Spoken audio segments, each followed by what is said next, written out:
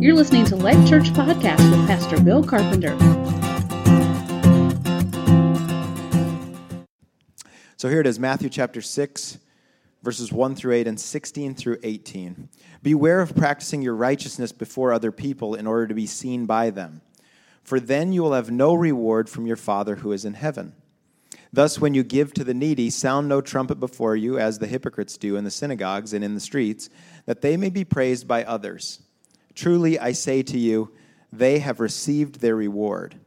But when you give to the needy, do not let your left hand know what your right hand is doing, so that your giving may be in secret. And your Father who sees in secret will reward you.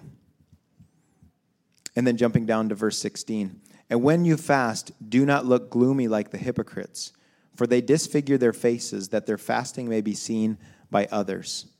Truly, I say to you, they have received their reward. But when you fast, anoint your head and wash your face, that your fasting may not be seen by others, but by your Father who is in secret. And your Father who sees in secret will reward you. This is God's word. Thank you, Pastor Dave. We are in a series that we just started, kind of a summer series, and we're talking about what it means to be life-giving. We're trying to help you to see what are some of the markers of being life-giving. What does that actually look like? And Pastor Dave started last Sunday with a great message about not pretending, not carrying secrets in your life, actually being open and being honest with those around you in the context of your faith community. And so I want to piggyback on that today, and I want to talk to you about not performing, all right? So one aspect of being life-giving is to not to pretend and have secrets, and another is to not be a person who needs to perform, to put on a show, to do things so that other people can see you, all right? And so that's where we're going to kind of go today. And so that's why the choice of Matthew chapter 6, where Jesus is actually talking to the disciples, and he's talking in specifically about religious activity, all right? Things that are doing.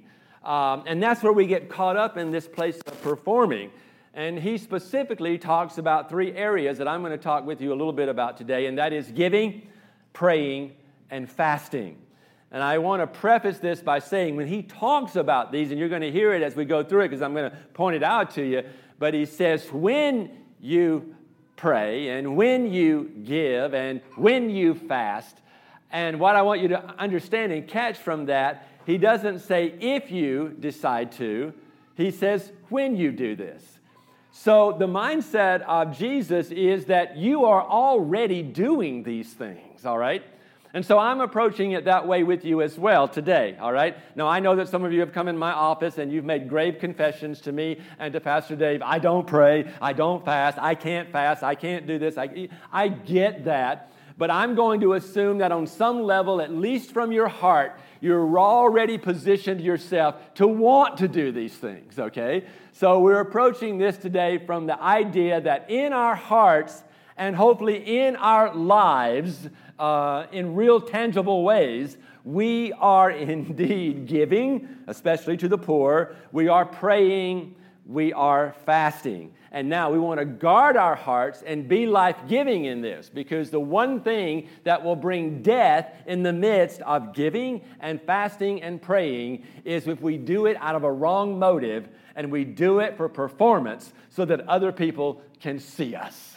And that's what we want to talk about today. That is a part of being life-giving, when we can do the religious pieces of our lives in such a way that no one is seeing it as an act.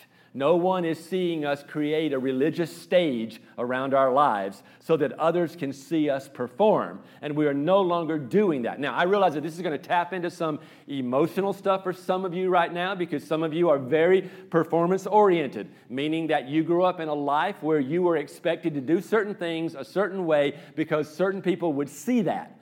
And so that caused you to have a way of functioning that actually brought death to you as a child.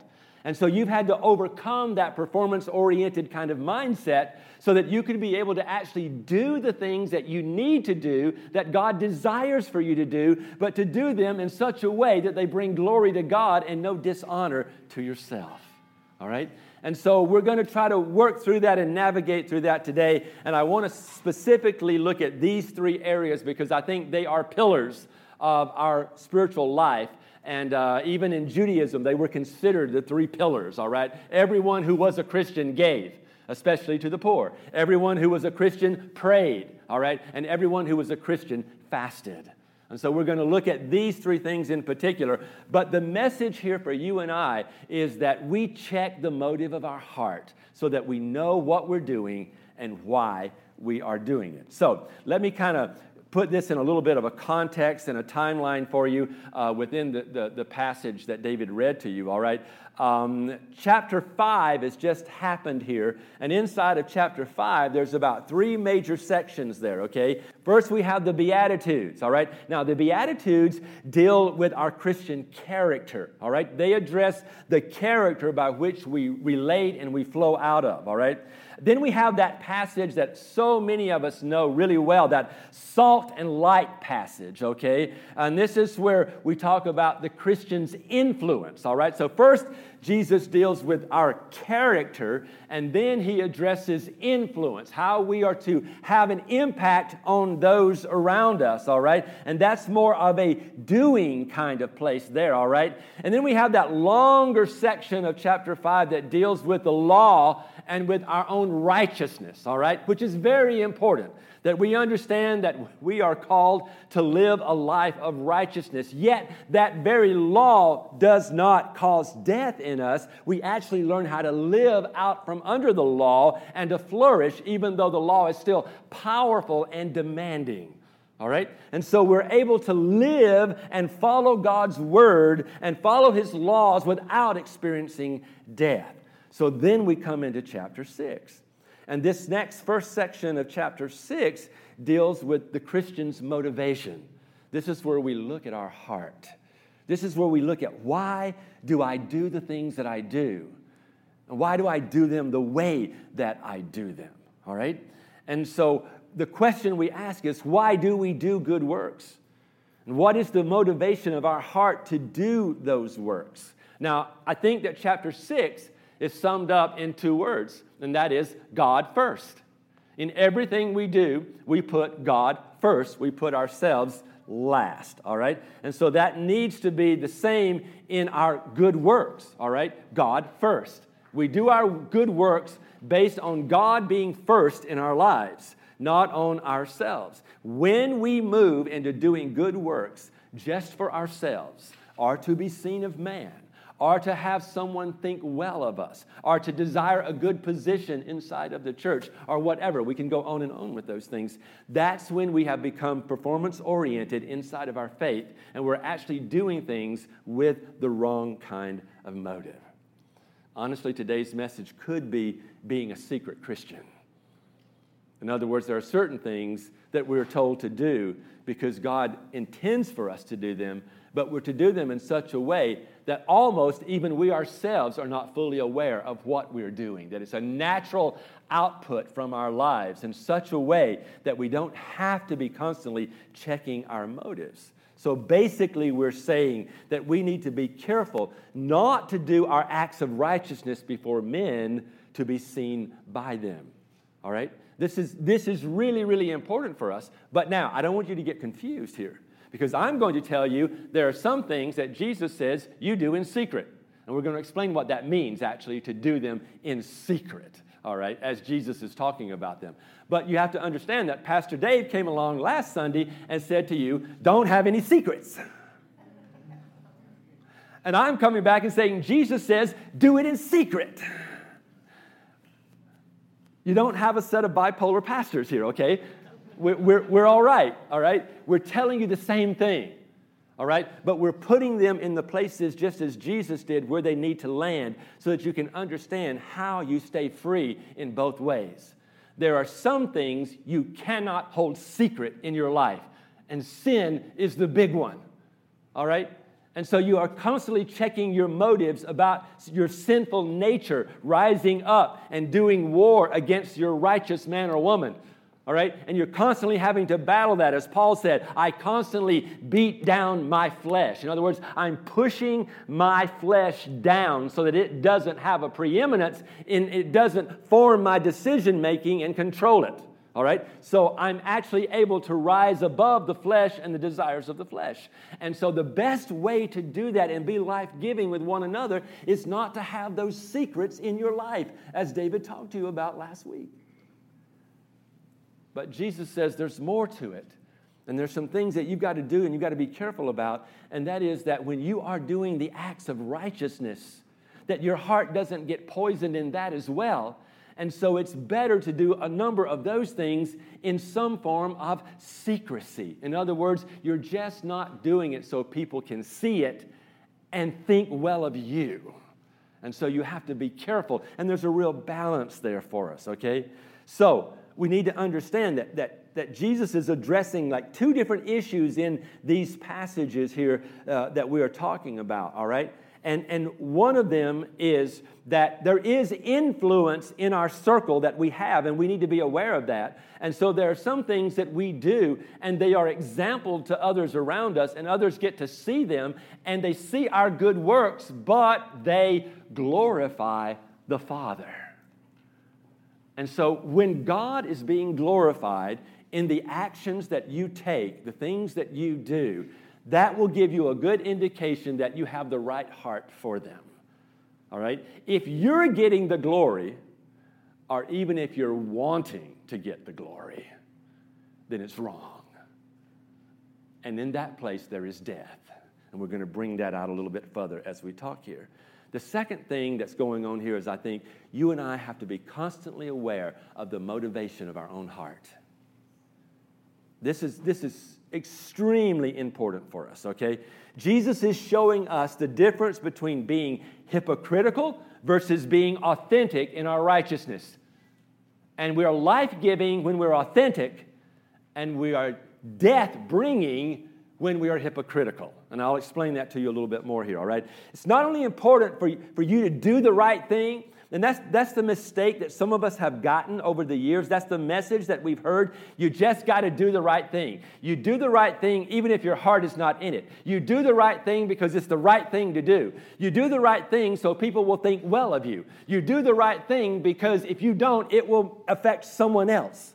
And so you just have to do the right thing. But Jesus says, no, you do have to do the right thing. But you have to do it in the right way for the right reason. And that's the key. That's where life comes. That's where we flourish, is when we're doing it for the right reason. All right? And that is to glorify the Father. He is ultimately going to get the glory, all right? So Jesus begins this whole section that David read to you. Basically, he's saying, beware. Watch out. Look out. Be careful. Those are the kinds of message that are in that Greek word, okay?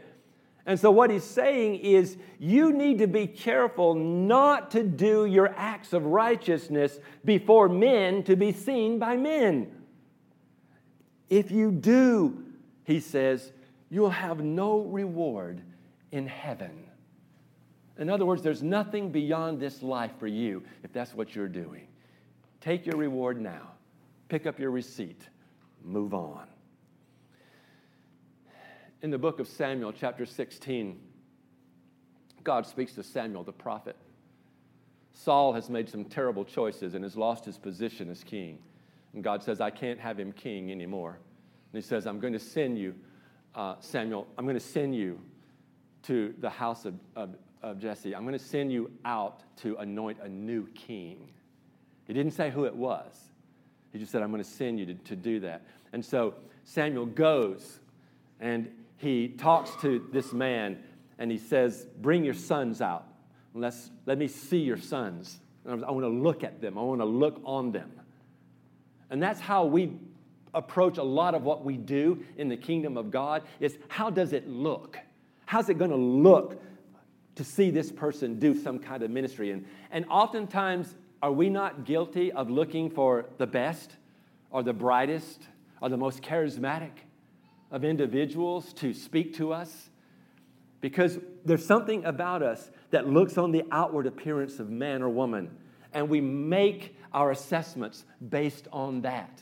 Some of you have even more narrow ways of assessing whether or not a person is religious or righteous or spiritual or good or whatever. But as the prophet goes, the first brother is brought out, the eldest of them all. And he's a guy that is of great stature. In other words, he's tall, he's handsome, he's well built, he makes a presence. And the prophet, the man of God, the discerning one, the one who has the voice of the Lord, looks at this older brother. And when he does, he decides something in his heart. As the brother is put in front of him, he goes, "That's the one. I know he's the one. He is God's choice." And the Spirit speaks to the prophet and says, "No, be careful here. That is not my choice. You see, there's a problem, O prophet of God. Man looks on the outward appearance, but God looks at the heart of a man." That has never changed through history. God is continually looking at you and I, and yes, He is watching what we do. And we need to be very careful. As David pointed out last Sunday, the Holy Spirit knew exactly what Ananias and Sapphira did. And they were judged and suffered death as a result of what they did deceptively and secretively and tried to hold that secret from God. But God is saying to the prophet in the Old Testament, I see everything, including deep into the heart. And so what's on the outside doesn't matter to me. It doesn't matter how nicely you dress today. It doesn't matter how clever you appear today. It doesn't matter what kind of paperwork you bring to the table to prove how intelligent or bright or smart you are. Those are not the things that matter to God. God doesn't even look on that. He looks into the heart to see where you really are, deep in your very soul. And God responds out of what He sees there. And that's why Jesus starts with this passage like, be careful. It's a strong warning. All right? Beware of what is going on here. All right? And so you and I need to do the same thing. We need to be careful of how we are functioning. What is the issue here? It is the motivation of your heart. It all comes down to this one thing. Who gets the praise in your life? And if you're getting the praise and you're setting up a culture where other people get the praise, there is nothing life-giving in that. Because what you're going to do is you're going to set up standards and laws. And you're going to demand that certain people live at certain levels and function in certain ways. And if they don't get praise. And if they do get praise. And what matters is whether or not you get praise. And God says, wait a minute. According to Isaiah chapter 48, God says, I will not share my glory with anyone. He doesn't say, I won't share all of my glory with anyone. He doesn't say, I'll share part of my glory with someone. He says, I do not share my glory with anyone. So there's never a place where you and I should get the glory.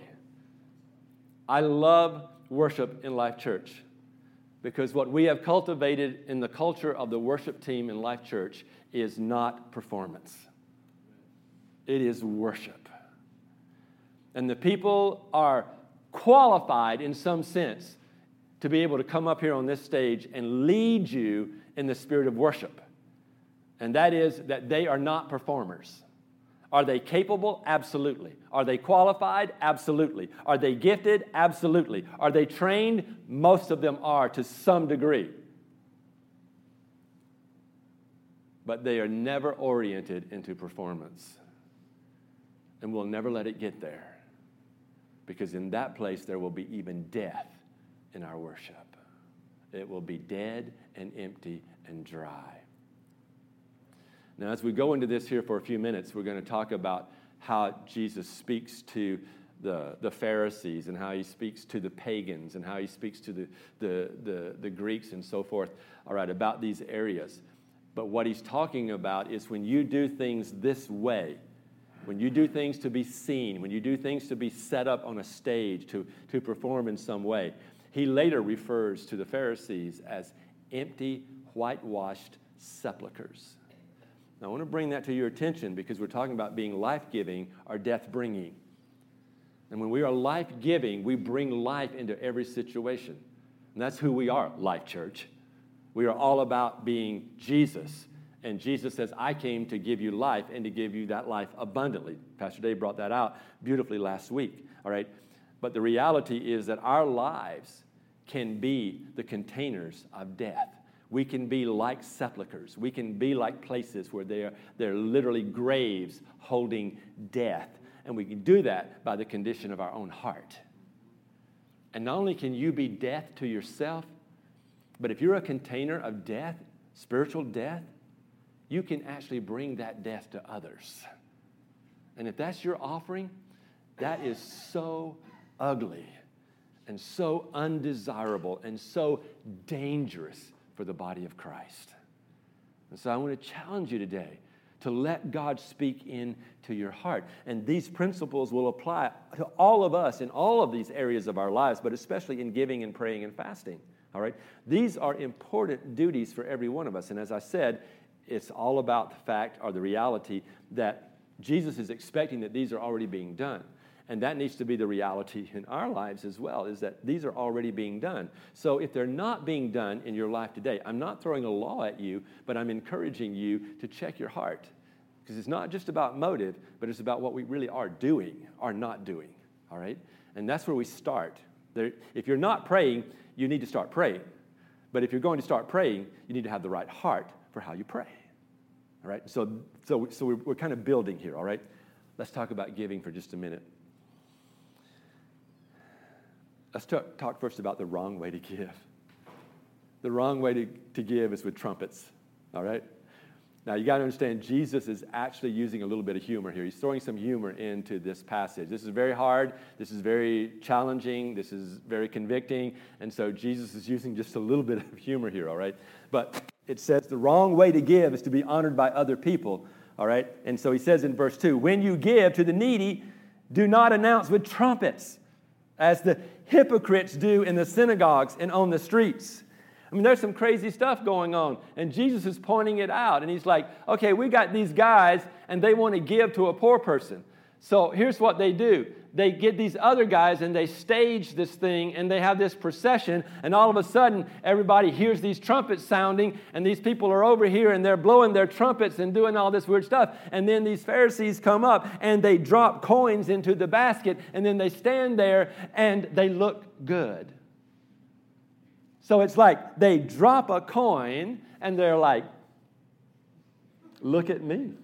I'm special. You laughed. What do you think the other people did?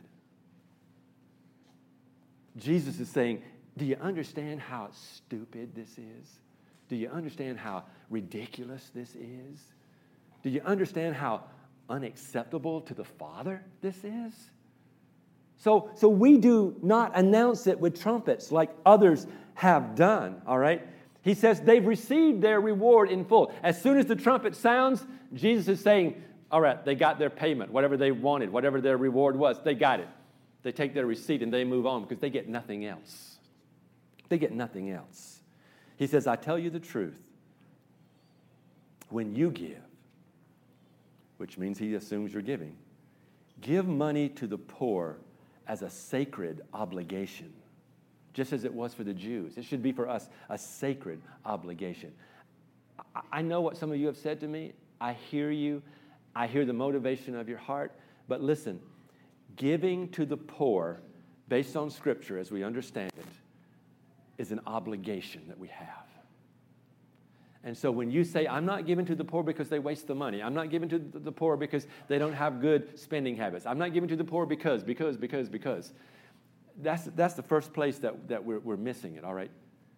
We don't give to the poor because they're educated and they're smart and whatever. There are some very smart poor people in this city. I've sat down with homeless people who have college degrees, and they're smart people, but they are choosing to live in a homeless state because of circumstances, conditions, and maybe some minor mental illness of some type. But they're there. And Jesus knows they're there. Jesus even said, you will have the poor with you always. They're not going to go away. And no city government can do things to get them to go away, by the way. All right? So we have the poor with us. And you and I, because we are blessed to be a blessing. It is important for you and I that somehow, in some way, there are tangible efforts on our part to give to the poor. All right? But Jesus says, when you give to the needy, do not announce it with trumpets as the hypocrites do. That word, hypocrite, is actually a word translated here that is used to describe an actor who wears a mask. It is someone who is pretending to be something that they are not. It is someone who is pretending to be righteous when it was really all a show to draw attention to themselves. And so what they do is they orchestrate actions and events to build a stage around themselves to get you to look at them instead of focus on the Father. And Jesus says, I'm not going to share my glory with anyone. They've got their reward. There was that fleeting moment when they felt good about themselves, and then it was done. They got their receipt paid in full. That is a dangerous place for us to find ourselves. And as a church, we cannot do that. So what Jesus is talking about here is he's saying that when you give honor, but the intent is to only be honored, then that's hypocritical. That's staged. That's plastic. So you and I need to be no publicity-seeking people. We should not want anyone to see what we're doing. So when we give in such a manner that we don't draw attention to ourselves. It's not wrong to give on a Sunday morning. It's not wrong if a few people see you drop your envelope or your crumpled up bills into the offering plate. There's nothing wrong with that, all right? But if you fan your bills out so everybody can see how many $1 bills you're dropping in the plate, and you wait just a moment and pause until you make sure someone's looking and you go and pass it on, something's wrong in your heart. That's not the way we do it.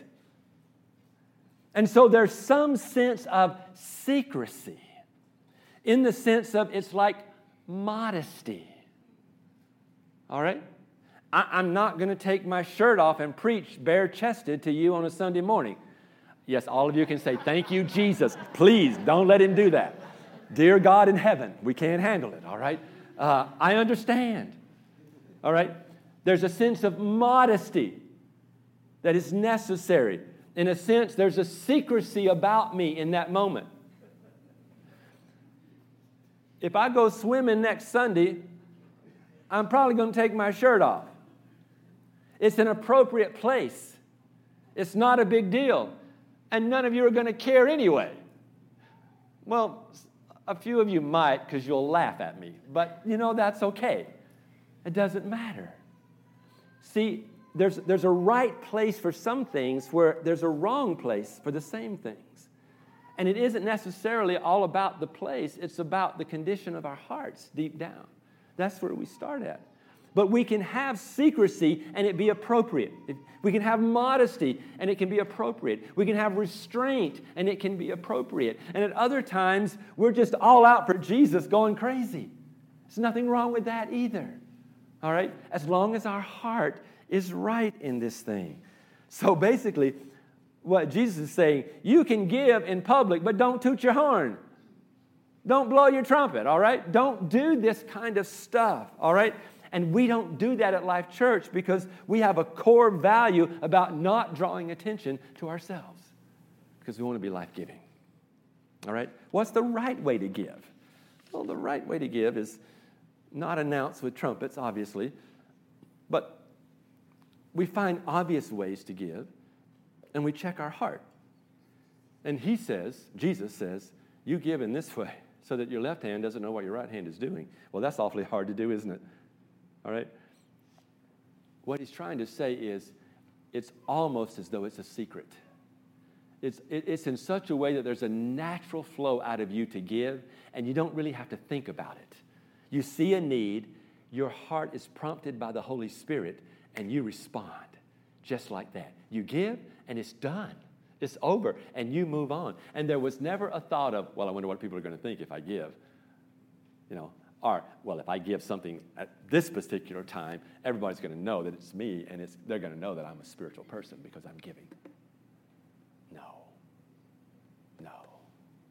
And you know what? It really doesn't matter what people know or think anyway. And I don't mean that in a flippant way at all. Sometimes the question is asked, well, what will people think? And sometimes if a person wants to do what they want to do, they just go, I don't care what people think. It's a very flippant response. That's not what we're talking about here.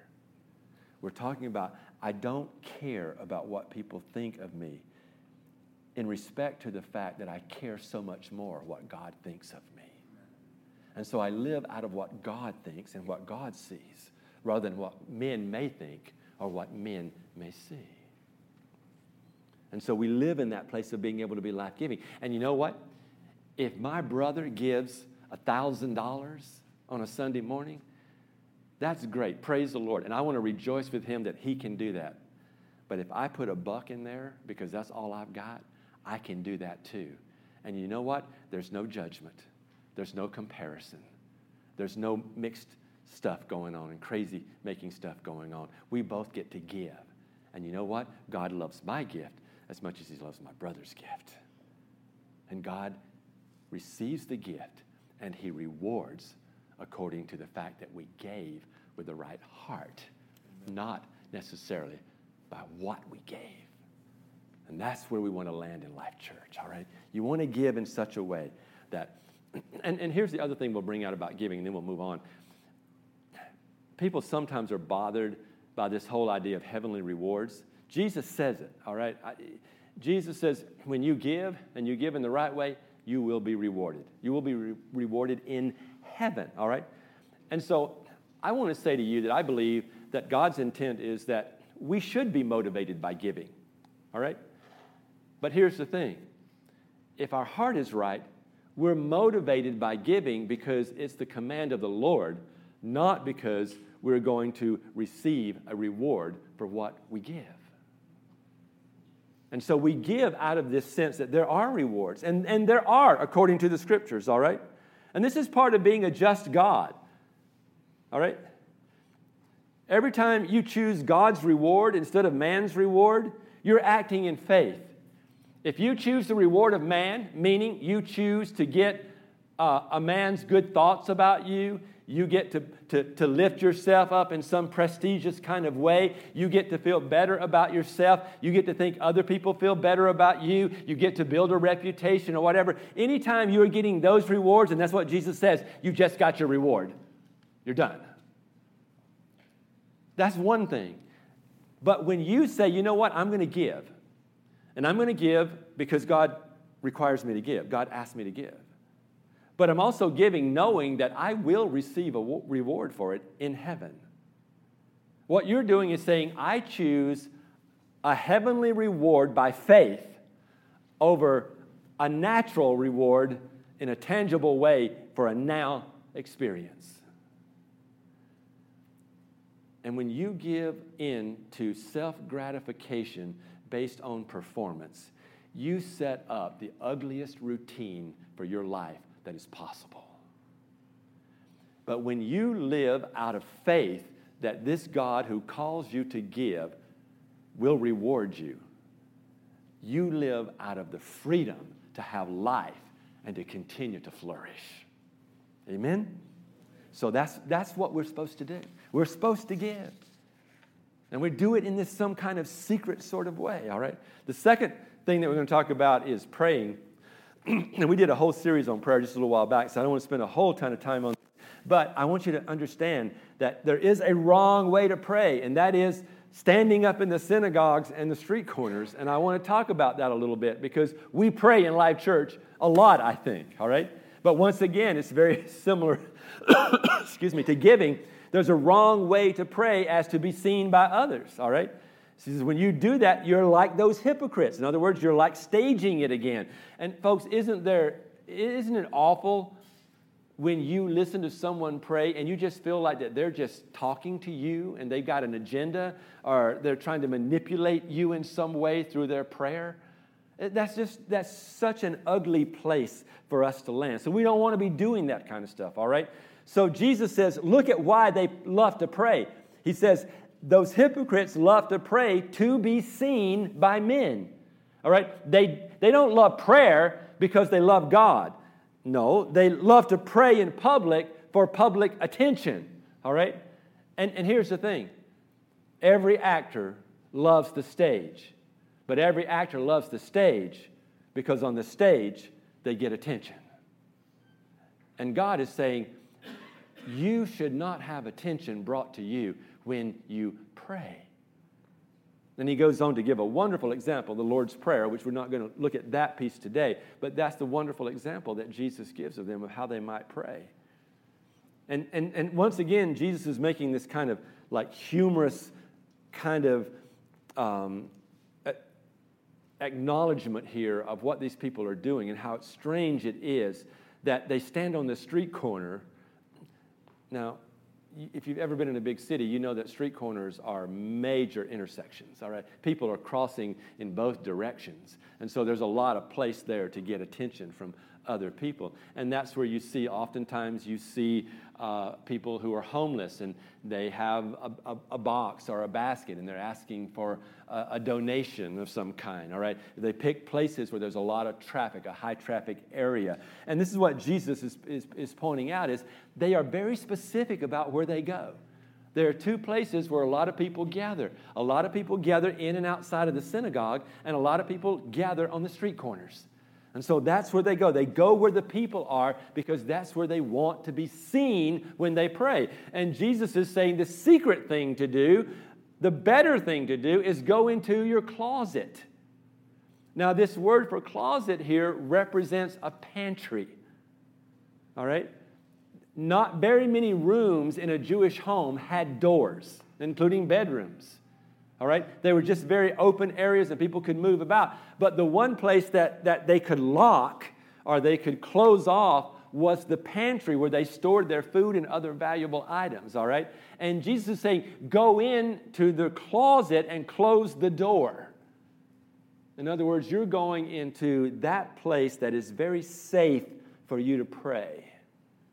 And there, God will see you, and there God will reward you. And then he says, don't be babbling. Don't just repeat phrases. Don't just be saying things. In other words, you ought to be pretty direct. You ought to be pretty straightforward. And I understand the idea of soaking in the Lord and being present to the Lord and being before the Lord. That's a good thing to do, but it's not the way you pray all the time. And a lot of our prayers can be much more efficient and much more effective if we just get to the point and just pray what God is calling us to pray. Jesus says it's wrong to pray to be seen by other people. There won't be any further reward. Here's your receipt, paid in full. Now, let's sort of hit the elephant in the room. Well, what about things like prayers of the people? You're getting people up and you're making them pray in front of other people. We are. There is a place in the kingdom for corporate prayer.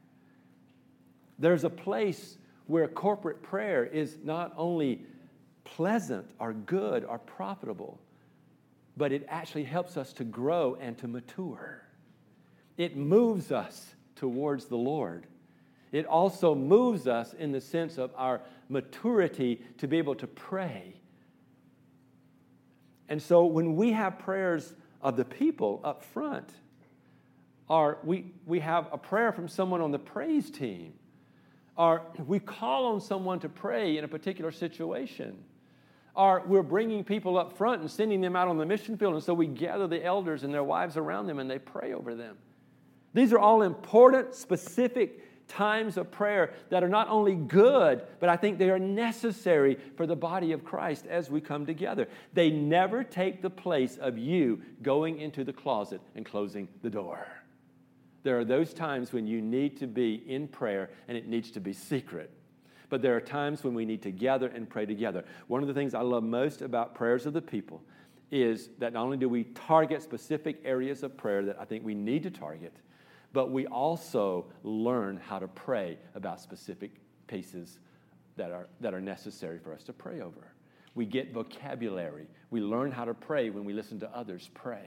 And so these are important times. But there is something about calling us together in unity and all of us coming into agreement with one another as someone is leading us in a prayer. And then there's the opportunity for us just to pray in one accord. That word accord used there in that place of the early church coming together and praying out loud together. I know some of you really hate that out loud piece, don't you? I know you do. You can be honest with me, okay? I know you do. You hate that there's a moment where you're asked to pray out loud. And some of you do it, and some of you don't, and some of you play around with it, and some of you actually whisper. So we have out loud prayers, silent prayers, and we have this middle-of-the-road group who are trying to figure it out, and you're all whisperers, all right? And so it's happening. That word, when the early church prayed, and they prayed out loud together, that one accord was not... It was not a doorway into chaos, all right? Yeah, each person prayed out loud, but no one was focused on what the other person was praying. But that word accord has the sense to it of this. It's like when a symphony orchestra starts to tune up and they start to play sounds out of their instruments, notes. They may not all be playing the same note at first, but when the maestro steps up, it stops, and it's one note, and everybody comes together. And the idea was that when all the different instruments, with all the different players, come together in that place, that is an accord. And in that moment, it sounds beautiful. It's not about what we're hearing. It's about what the Father is hearing. And what He is hearing is this wonderful blend that for Him is a fragrance and a wonderful sound in His ear. And so I want to encourage you in that we are praying together, and even that we are praying out loud, that we're doing this together as God's people. And there is still that place where you need to go in secret.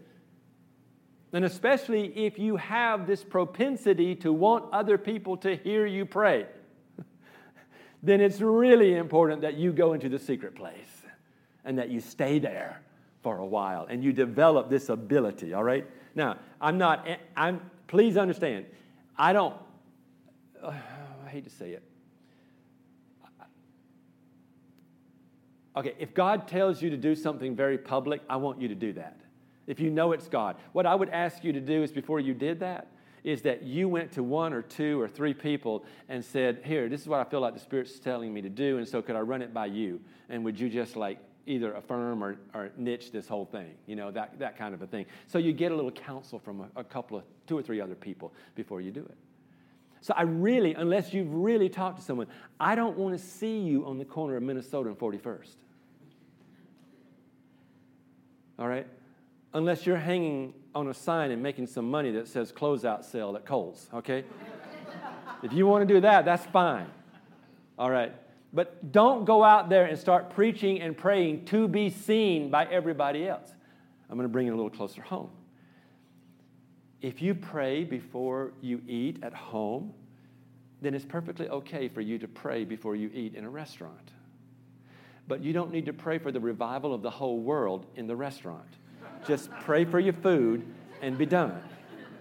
All right? It's perfectly acceptable. It's all right to do that. All right? But this people group that Jeannie prayed about today, you don't need to pray for them at Culver's. All right? Just pray for your food and move on. If you don't pray for your food before your meal, some people pray for their food after their meal. Some people pray once a day for all the food they're going to eat all day. They're very efficient people. Okay? You ought to do it how you do it. So if you don't pray before a meal at home, but you go to Coffea and order a cup of coffee and a scone, and then you sit there and you just pray for a little while, you just want somebody to see you. It's wrong. You don't do that, all right? You've already got your reward, all right? It's the scone. Just eat it and move on. That's not the way Life Church is going to do this thing, all right? So when we go out next week to eat out at the lake, we're going to ask somebody to pray. We're going to be careful about who we choose, because we're going to pray a good prayer for our food and for our safety, and then we're going to move on and have some fun. Because out there, it's not a place to let people see you and how you pray. It's a place for people to see you and how joy fills your life as you fellowship with others in the body of Christ. There's a right place. There's a good place for these things. And Jesus says oftentimes it's the secret place. One more. That is fasting. I know that this one's tough for a lot of us. And I know that there's occasions when we tell you to fast. So all of you know that everybody else is fasting, except those of you who go out to eat together while we're fasting. Then you all know that you're not fasting. But when we call a fast, it's not to set you up for an unjust reward. It's to say that corporately we're going to fast. And so what we're going to do corporately is we're going to wash our face, and we're going to look good, and we're going to encourage one another and bless one another, knowing that we're doing this together. And so there is this secretive piece to it. We're not going to put it on the radio. You know, we're not going to put it out there so the whole community knows that we're doing this. But we're going to fast. Sometimes we fast on a consistent basis. For instance, on Tuesdays, this building shuts down. We don't have events in the building on Tuesday. We don't have any meetings on Tuesdays. We actually start our day at another church having other pastors pray over us. And then from there, we return here, and we either find a room, each of us, and we fast and pray through the day.